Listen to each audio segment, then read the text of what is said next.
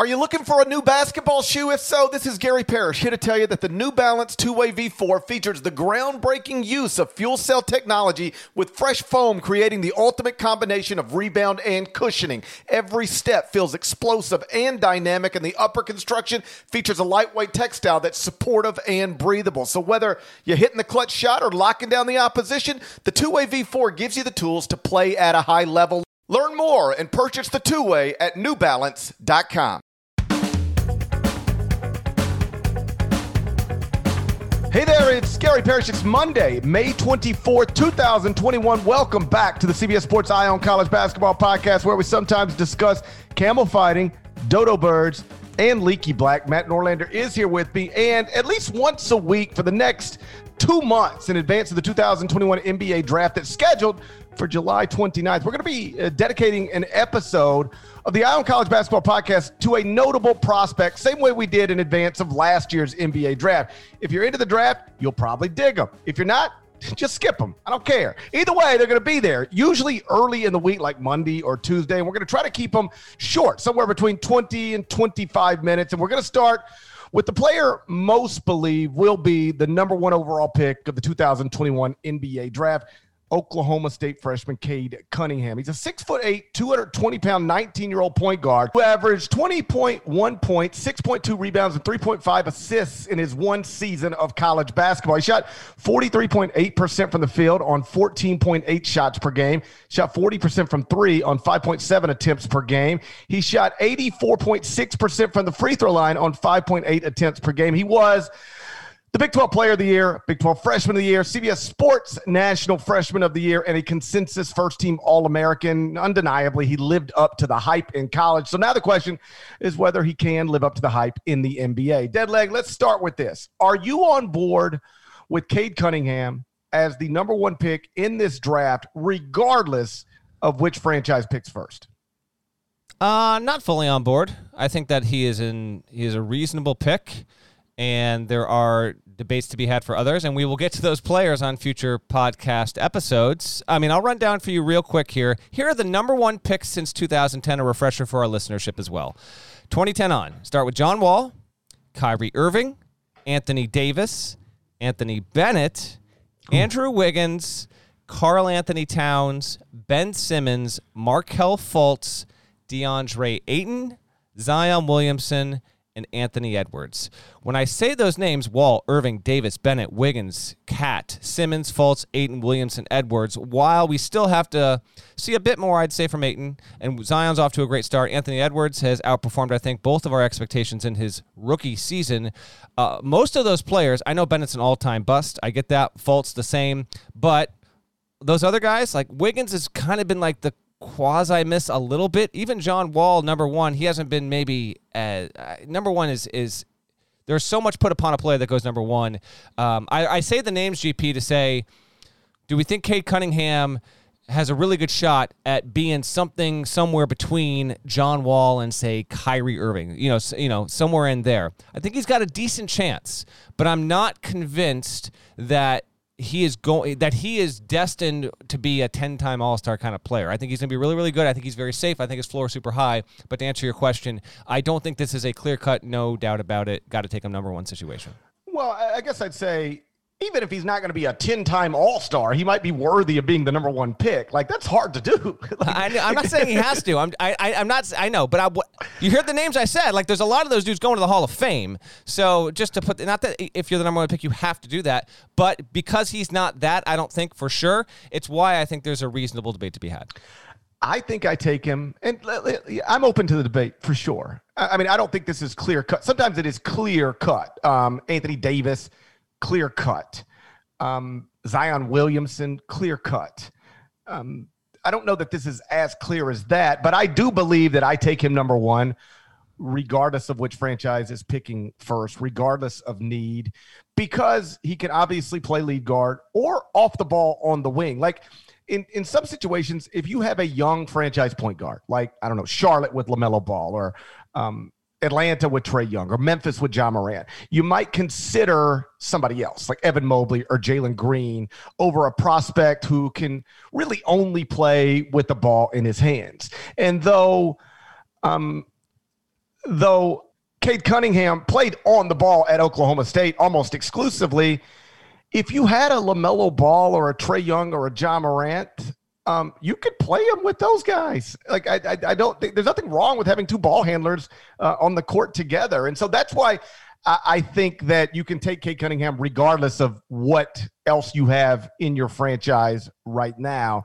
And obviously, if you need a lead ball handler, I think obviously he's the guy that I would point to. I'm taking him first in this draft. I'm open to the other debates and listening.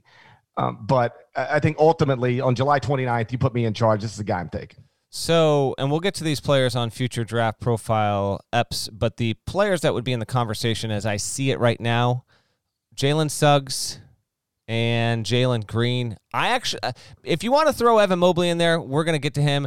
I don't think we're going the NBA is going to have to move to the next phase of its existence, 5, 10, 15, 20, 40 years from now, before we get a 7-foot center going number one overall, I think. Now, I could be wrong on that.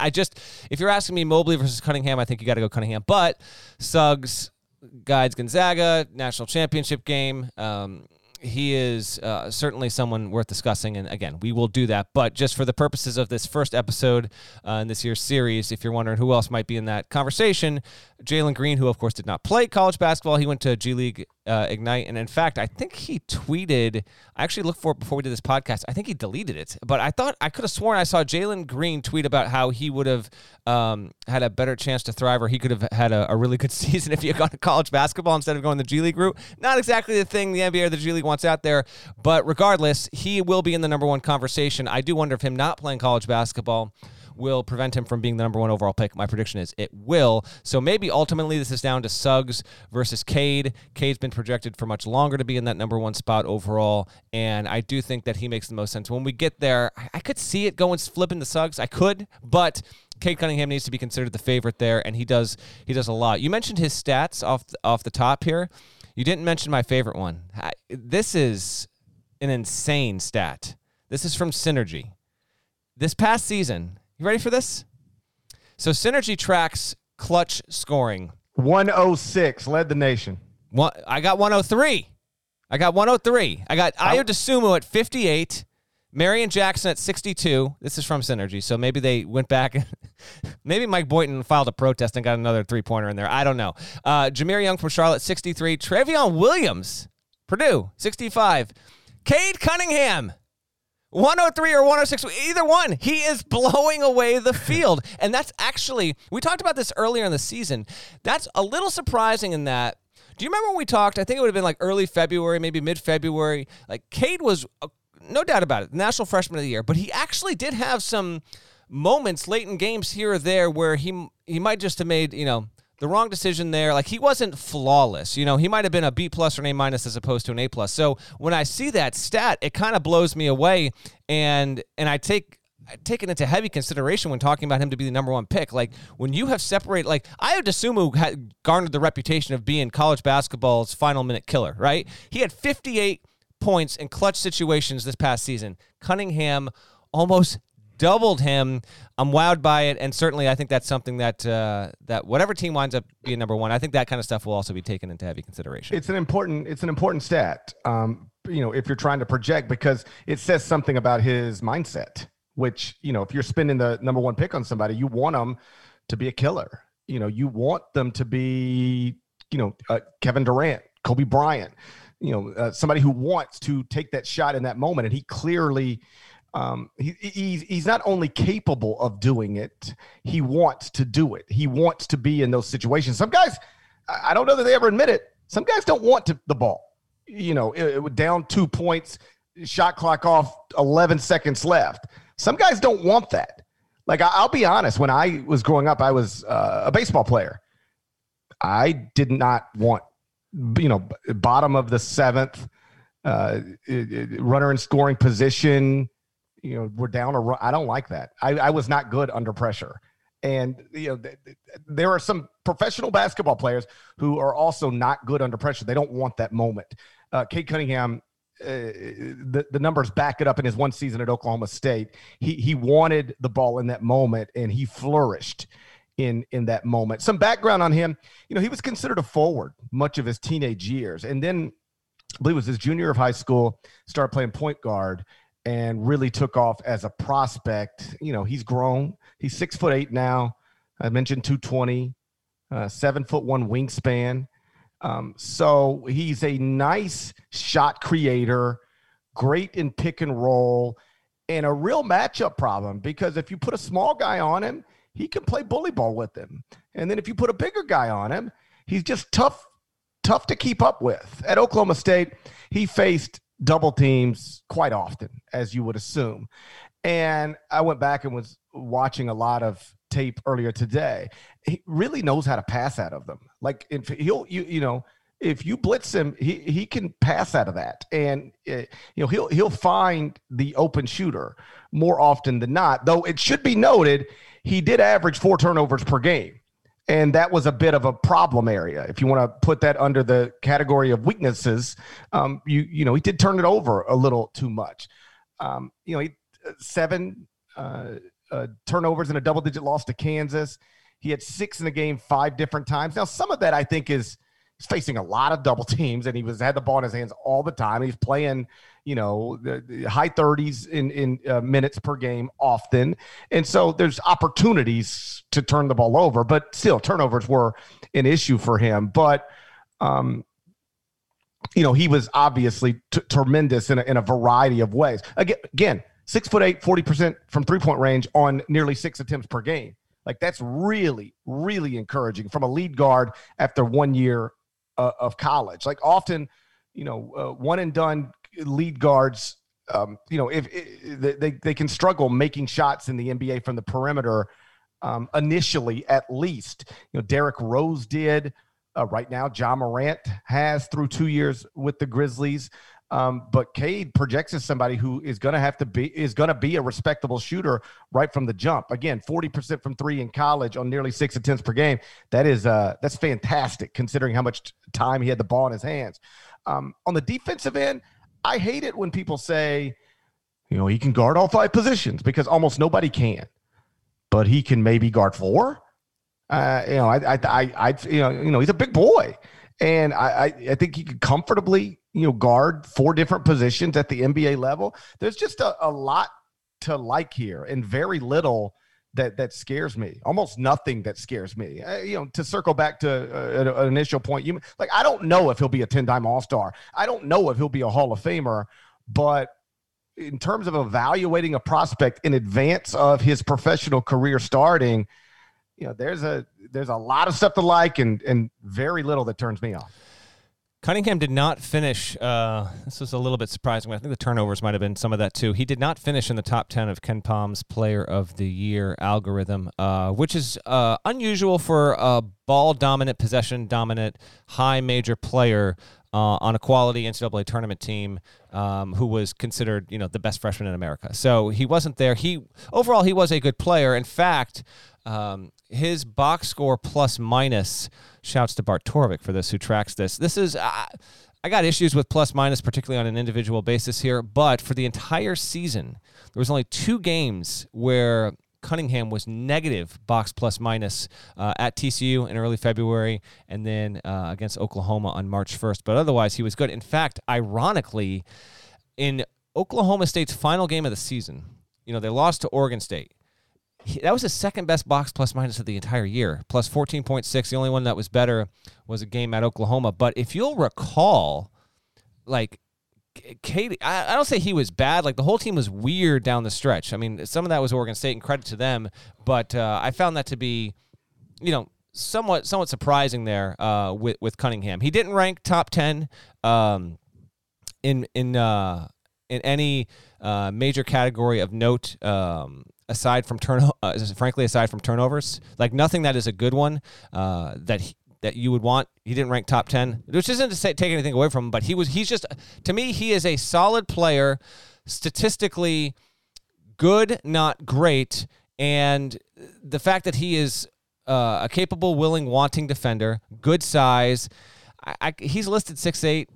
He might be 6'8" now. I haven't stood next to Cade Cunningham in the past year, so I feel like he might be. Sometimes I might be 6'8" in shoes, but he is going to be a player that you can play 1, 2, or 3 on the offensive end. I think he's got a good shot at guarding 4 positions there, and I think that he is. I also think this is important to note.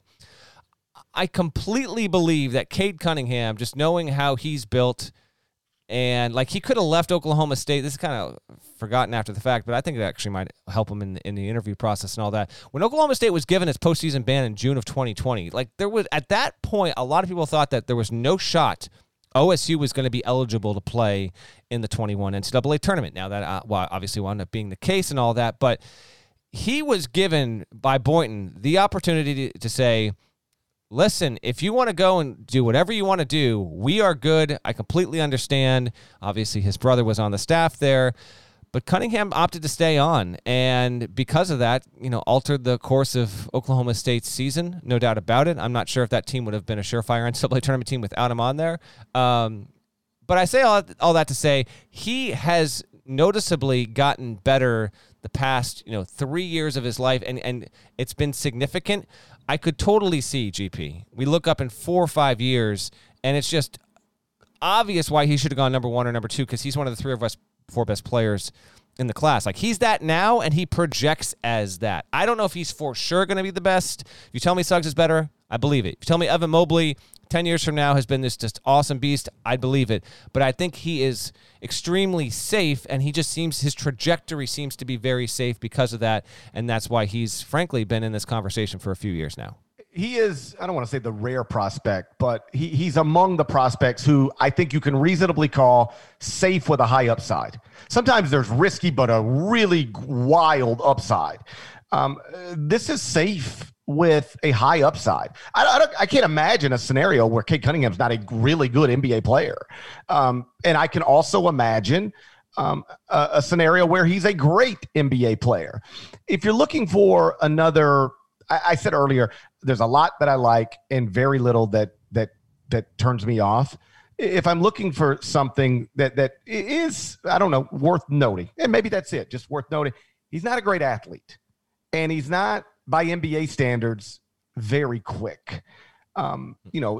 He's not somebody who will catch it and just blow by you like a lot of lead guards who enter the NBA can. That's not who he is. But I will say, and I think the success of Luka Doncic probably helps Cade Cunningham, and I'm not comparing them as players or suggesting he will be Luka, because I think Luka's a future MVP. But some of the things on Luka coming out of the international game was, he's not a great athlete, and he's not that quick, and he's shot creating against this competition, but will he be able to shot create in the NBA against quicker, longer, better athletes? And he got to the NBA and it was like, nope, everything he did over there, he's doing over here. And I think I would, again, it makes me less concerned about Cade's lack of athleticism, that there are non-athletes. And when I say non-athletes, like, Cade Cunningham's a better athlete than me. I got it. I just mean like relative to NBA athleticism. He's good, a very average athlete, very average in terms of quickness, but it doesn't concern me that much, because there are guys flourishing in the NBA right now who are average athletically and average from a quickness perspective, but they can still do all of the things that they do because they're super skilled and super creative.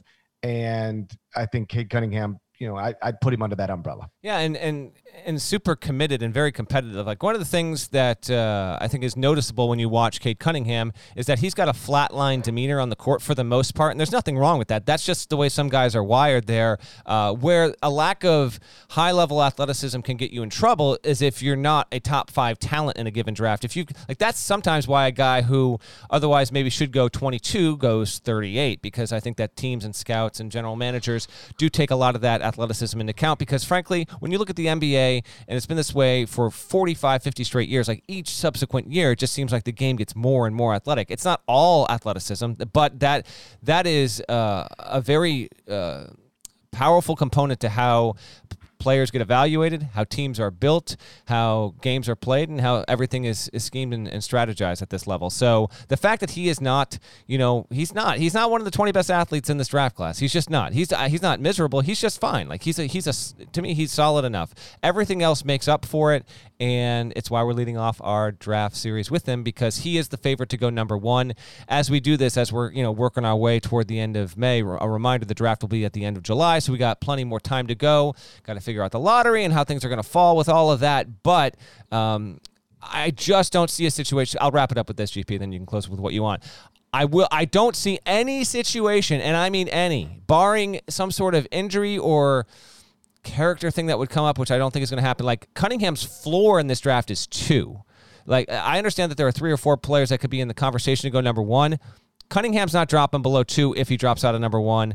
I would be willing to bet a hefty sum on that. I just cannot see any situation, again, barring injury or anything unforeseen, based on who he is and what he's proven at this point. He's going number 1 or he's going number 2.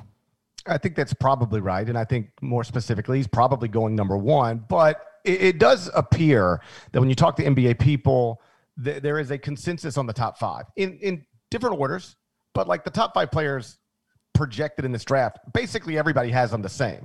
It is Cade Cunningham, Jalen Suggs, Jalen Green, Evan Mobley, and Jonathan Kuminga. 3 college players, 1 and done, 2 G League Ignite players. And we will get to them, I imagine, over the next 4 or 5 weeks. Shouts to Devin Downey. Shouts to Chester, South Carolina. Shouts to Rico Gathers, legend. Shouts to Larnell. Thank you guys once again for listening to the Eye on College Basketball Podcast in the middle of the dumbest pandemic of my lifetime. Well, we can see the finish line, though, I think. So we're headed in the right direction. Soon enough, I genuinely believe dumbest pandemic of my lifetime is going to be in our rearview mirror. I'd never seen one like this, and I hope to never see another one, but it's going to be in the rearview mirror soon. If you're not subscribed, please go subscribe anywhere you can subscribe to podcasts. We'd appreciate it, and we will talk to you again a little later on this week. Till then, take care.